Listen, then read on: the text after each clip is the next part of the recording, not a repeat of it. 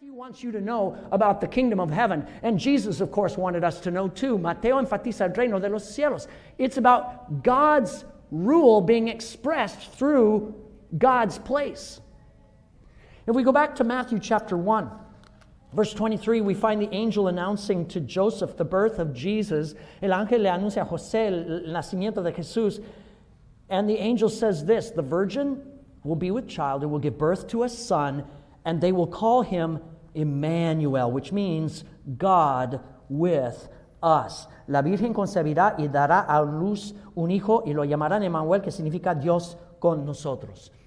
It's talking about Jesus. Who is Jesus? ¿Quién es Jesús? He is God with us. Dios con nosotros. Jesus is God who has come from God's place, God's space, from heaven down to earth to bring God's kingdom to us. Jesús viene del lugar de Dios, el cielo, para traer el reino de Dios a nosotros. Because you see, wherever God is and wherever God is to be seen, that's where the kingdom is going to be. In fact, in Matthew chapter 6, verse 10, in the Lord's Prayer, Jesus teaches his disciples to pray, and he teaches us to pray, to say, your kingdom come, your will be done on earth as it is in heaven. That place. Venga tu reino, hágase tu voluntad en la tierra como en el cielo. Did you know that phrase does not occur in any other of the Gospels? It's unique to Matthew. He picked up on what Jesus was saying when he taught the Lord's Prayer. The kingdom is about heaven's reality coming down to earth. It's about God's will and ways that are done perfectly in heaven being expressed here in our space, in our realm. Se trata de que el cielo se exprese en la tierra. That's why Jesus has come. In fact, you could argue that Jesus is the seed of the kingdom of heaven planted here on earth. And he comes to bring heaven to us. Jesús es como la semilla del reino de Dios aquí en la tierra. In Matthew chapter 13, verse 31, Jesus tells one of his most famous stories. He says, the kingdom of heaven is like a mustard seed which a man took and planted in his field. Though it is the smallest of all your seeds, yet when it grows, it is the largest of garden plants and becomes a tree, so that the birds of the air come and perch in its branches. El reino de los cielos es como un grano de mostaza que un hombre sembró en su campo. Aunque es la más pequeña de todas las semillas, cuando crece es la más grande de las hortalizas y se convierte en árbol, de modo que vienen las aves y anidan en sus ramas. In a sense, you could say Jesus is that mustard seed. He's that one perfect seed of perfect humanity come from God, come from heaven, planted on the earth. He will be planted in the earth and rise up from the earth to branch out and become this place where many people come and nest. Many people come and find rest. Jesús es la semilla del reino que se planta aquí en su muerte y resurrección para extender sus ramas para que nos anidemos en él. So Matthew, if you read through it, is really going to point us to the place of the king, the place of the kingdom. Mateo nos señala el lugar del rey, su reino. Mark, according to Patrick Schreiner, emphasizes the power of the king, the power of the kingdom. Marcos enfatiza el poder del rey. In fact, you see this in Mark at the very beginning. In Mark 1:15, Jesus issues a very powerful invitation. Marcos 1:15 nos da una invitación poderosa a Jesús. He says, the time has come, the kingdom of God is near, repent and believe the good news. Ya se ha cumplido el tiempo, el reino de Dios está cerca, arrepiéntanse y crean las buenas nuevas. Jesus here says that the kingdom of God has to do with us submitting, repenting, and embracing the power of the kingdom of God, which has come near to us in Him. Se trata de abrazar y someternos al reino de Dios y su poder en Jesús. And Jesus in Mark, you're going to see, He is demonstrating His power. He does in all four Gospels, but this is highlighted here. In fact, in 122, it says that Jesus, when He taught with authority. He didn't teach like the other teachers of the law. He taught with power. Jesús enseñaba con autoridad, dice en 1:22, no como los otros maestros. The key word you're going to find in the Gospel of Mark is the word immediately. La palabra clave es enseguida, o la frase. If you go through Mark's Gospel, you're going to see the word immediately crop up. It crops up about 12 times in just 16 chapters. Almost every chapter has it. Ocurre más de 15 veces en Marcos. And what we see is that connected to that word, Jesus is displaying His power. Jesus displays power over sickness. He displays power over demons. He displays power over nature. Jesús despliega su poder sobre la enfermedad, las tormentas, los demonios. When Jesus gives the command, immediately sickness is healed. Immediately storms are stilled. Immediately demons are set packing and they go running. Cuando da el mandato a Jesús, enseguida se sanan las personas, se calman las tormentas y se huyen los demonios.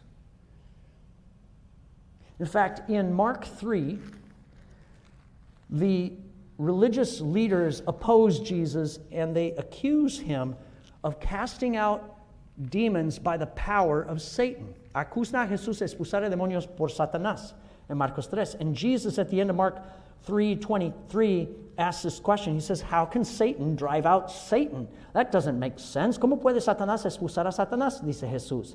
If a kingdom is divided against itself, that kingdom cannot stand. Si un reino está dividido contra sí mismo, ese reino no puede mantenerse en pie. If a house is divided against itself, that house cannot stand. Si una familia está dividida, esa familia no puede mantenerse en pie. And if Satan opposes himself and is divided, he cannot stand, and his end has come. Si Satanás se levanta contra sí mismo y se divide, no puede mantenerse en pie. And then in verse 27, listen to what Jesus says. He says, in fact, no one can enter a strong man's house and carry off his possessions unless he first ties up the strong man. Then he can rob his house. Nadie puede entrar en la casa de alguien fuerte y arrebatarle sus bienes a menos que primero lo ate. Entonces podrá robar su casa. What's Jesus saying there?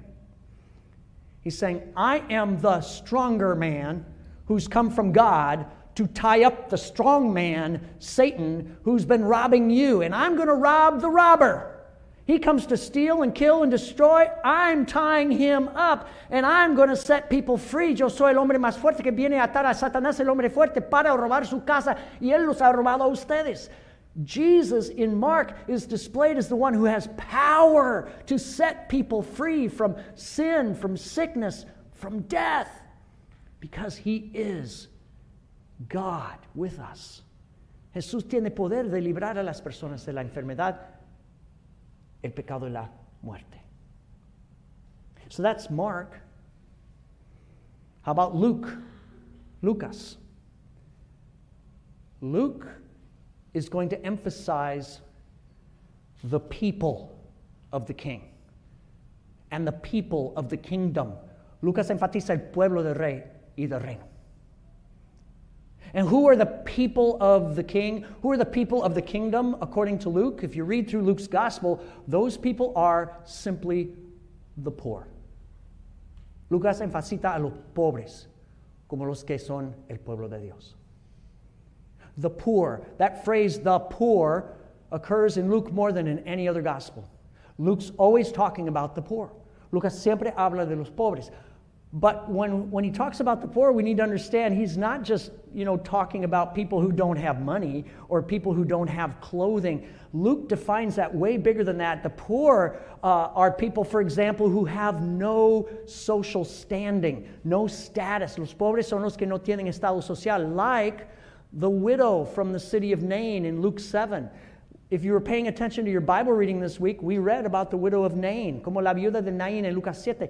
Jesus raises her dead son from the dead, and in doing that, He restores this woman's hope of having a place in the society. Jesús levanta, resucita a su hijo de los muertos para darle estado. The poor are the people who are despised by the rest of the people. Los pobres son los menospreciados, like Zacchaeus. Zacchaeus, the tax collector, como Saqueo, el recaudador de impuestos. You know, Zacchaeus is a rich man. He's got a lot of money, but he's poor. He's poor because he doesn't have God, he doesn't have friends, he doesn't have love in his life. Saqueo tiene dinero, pero no tiene amor en su vida. Jesus changes that. The poor in Luke are the people on the margins, the people on the outside, like hated Samaritans and Gentiles, non-Jews. Son los desdichados como los gentiles y los samaritanos. And the poor in the Gospel of Luke are the people who know that they need God. The people who know that they are nothing without God. Son los que necesitan a Dios y lo saben. Like the one in the story Jesus told in Luke 15, the famous parable of the prodigal son, como la parábola del hijo pródigo. In Luke 15, that son in the story is in a faraway country. He's spent all the money, and it says when he came to his senses, he said, how many of my father's hired men have food to spare, and here I am starving to death. I'll go back to my father. I'll say to my father, I've sinned against heaven and against you, Father. I'm no longer worthy to be your son. Se despierta el hijo pródigo y dice, ¿cuántos jornaleros y mi padre tienen con qué comer? Y yo voy a volver a mi padre. Tengo que volver y decirle, papá, he pecado contra el cielo y contra ti. And so he goes back to the father. And what do we find in that story? We find that he can't even get home before the Father comes running after him. Why? Because the kingdom of God is about God coming to pursue the poor, those who know that they are sinners and they need the love of God. El padre en la historia viene y encuentra al hijo y lo abraza. So, what is Jesus' message to the poor in Luke? Well, let's look at Luke 4:18. Lucas 4:18. Jesus there says, the Spirit of the Lord is on me because He has anointed me to preach good news to the poor. He's sent me to proclaim freedom for the prisoners and recovery of sight for the blind, to release the oppressed. El Espíritu del Señor está sobre mí por cuanto me ha ungido para anunciar buenas nuevas a los pobres. Me ha enviado a proclamar libertad a los cautivos, dar vista a los ciegos, poner en libertad a los oprimidos. Luke 6, verse 20, 6:20. Blessed are you who are poor, for yours is the kingdom of God. Dichosos los pobres, porque el reino de Dios les pertenece. And then there's Luke 12:32, Lucas 12:32. And there Jesus simply says, fear not, do not be afraid, little flock, for your Father has been pleased to give you the kingdom. You little poor ones, don't be afraid. God's for you. No tengan miedo, mi rebaño pequeño, porque es la buena voluntad del Padre darles el reino de Dios. So what we're seeing here in Luke, we see that Jesus comes to have compassion.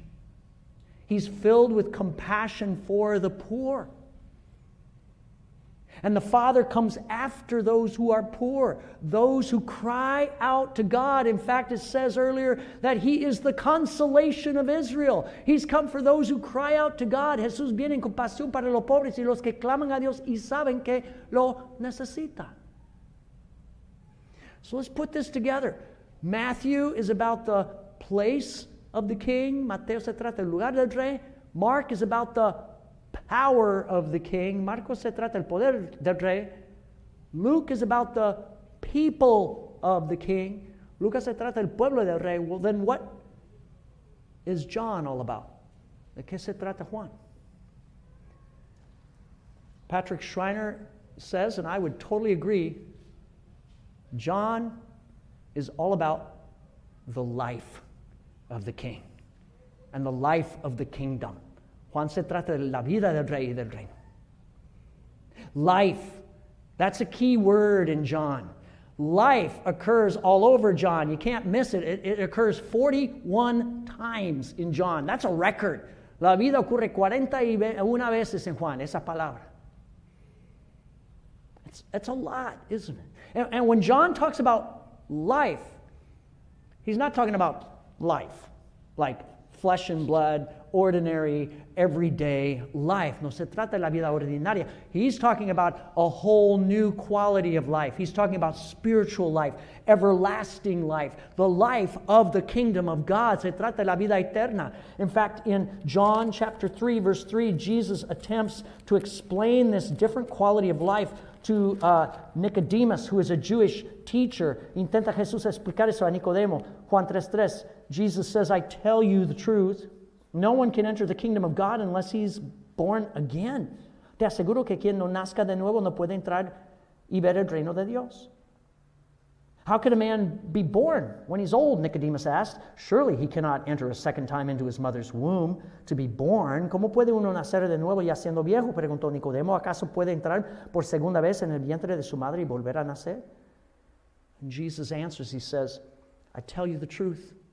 No one can enter the kingdom of God unless he is born of water and the Spirit. Te aseguro que quien no nazca de agua y del Espíritu no puede entrar en el reino de Dios. Jesus makes it clear, to see and enter into the kingdom of God, you must have new life. You must be born again. Para entrar en el reino de Dios hay que nacer de nuevo. The word again here can also be translated from above. It's talking about a kind of life from heaven, from where God is. De nuevo quiere decir también desde arriba. We are born from above. We are born anew. How? By the Holy Spirit of God, who comes to us through a connection with Jesus, the Son of God. Nacemos del Espíritu Santo de Dios que viene en conexión con Jesús. Jesus is the connecting point. And in case that's lost on us, in John 14:6, Jesus spells it out. He says, I am the way, the truth, and the life. No one comes to the Father except through me.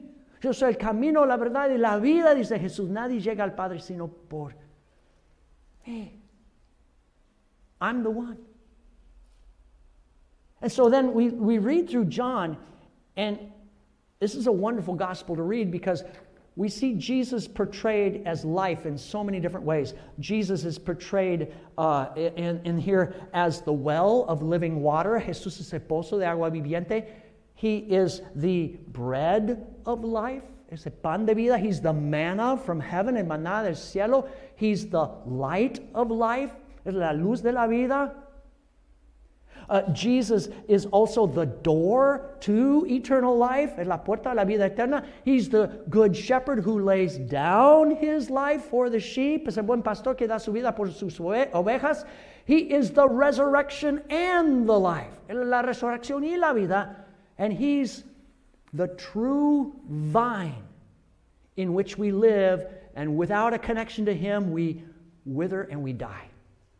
Él es la vid verdadera y sin una conexión con Él nos marchitamos y morimos. At the very end of John's Gospel, in John 20, verse 31, John makes it very clear why he's writing all of this. Juan explica su propósito, capítulo 20, 31. He says, these signs, these things are written, that you may believe that Jesus is the Christ, the Son of God, and that by believing you may have what? Life. In His name. Estas cosas se han escrito para que ustedes crean que Jesús es el Cristo, el Hijo de Dios, y para que al creer en su nombre tengan vida. So putting this all together, the four Gospels define the kingdom of God for us by showing us how in Jesus He brings us the power of God to the people of God to make this world more and more the place of God, that there would be the life of God's kingdom in abundance. Jesús viene para traer el poder de Dios al pueblo de Dios, en el lugar de Dios, para que tengamos la vida de Dios. But the four Gospels are not just talking about the kingdom, they are revealing the kingdom in the King. Jesus is God in the flesh. He's the undercover boss who has come to earth to live with us. Jesús es Dios hecho hombre. And by his life and by his death on the cross and by his resurrection, Jesus responds to the deepest cry of our heart. He is the King of our heart's deepest cry. Jesús en su muerte y resurrección responde a nuestro clamor. What is that cry? What is that deepest need that we have in our lives? ¿Qué es ese clamor? I think one way you can describe it is simply that the greatest cry of the human heart is simply, your kingdom come. God, your kingdom come. Venga tu reino. Think about it. Behind every problem in our lives, behind every struggle, every heartache, every pain, every loss, every challenge, every hope, every aspiration, there is deep within us a desire for God the King to come and make it right. That's the cry of our heart. Detrás de cada dolor, cada situación, cada reto, nuestro clamor es para que Dios venga y arregle las cosas en su reino. So I want to take this to a personal level and ask you to think about some things. Where do you see a need for the kingdom of God in your life or around you? ¿Dónde ves la necesidad del reino de Dios? In other words, where do you say, I need the power of God to show up here? I need God's power. ¿Dónde necesitan el poder de Dios? Where might you say, I need this situation or this place to change? My workplace, my school, my community, whatever it is. We want to see more of heaven here. Where's that place? ¿Dónde está ese lugar donde las cosas tienen que cambiar? Where are the people? You say, oh, I just wish that God could come to those people and make them His people, that we could be more His people. ¿Dónde están las personas que necesitan el reino? And where do you say, oh, God, I need life. They need life. We need your life. I want you to think about that because that's where our cry is. You see it when you drive down the street. You see it when you talk to people who are hurting. You see that there's a need for either the people, the power, the place, the life of the kingdom. There's a need for Jesus, right? Hay una necesidad del Señor. We're going to move here in just a moment to the Lord's Prayer, as we've been doing every week in this series. We're going to recite that together, but afterwards, again, I want to repeat this invitation I made earlier. If there's a place in your life or someone you know where you need prayer for God's kingdom to come, for His will to be done, for Jesus to be apparent, we're going to open it up. We'll have 3 or 4 people here in the back. I'm going to be back there. Hay 3-4 personas que van a estar detrás después que recitemos el Padre Nuestro. They're kind people. They're just like you. And they've said, we're willing to pray with someone. Just to pray for God. To do what God needs to do for you. And so it's an opportunity. It's just meant to serve you. That's our desire. And I hope we can do that more as a church because we need Jesus. And He is the King of our cry. Jesús es el Rey de nuestro clamor. And not only that, Jesus is the ultimate definition of the kingdom of God. Jesús es la definición última del reino de Dios. So I want to invite you to stand. We're going to get the Lord's Prayer up on the screen. Vamos a orar el Padre Nuestro. The worship team will be up with us in just a moment to pray or to play during our prayer time. I want you to focus on each phrase, all of these words, and how they express our heart's cry. Quiero que se enfoquen en estas palabras. So, si hablan español, pueden orar en español. Yo voy a dirigir la oración en inglés, pero lean en español también. Let's pray together, shall we? Our Father, who art in heaven, hallowed be your name. Your kingdom come. Your will be done on earth as it is in heaven. Give us this day our daily bread, and forgive us our debts as we forgive our debtors. Lead us not into temptation, but deliver us from evil. For thine is the kingdom, and the power, and the glory forever. Amen. Let's come to the Lord and pray. You can pray right where you are, or you can make your way to the back and just, all you have to say is, I need God's kingdom here or with this, and we'll pray for you. Let's go to the Lord with our needs.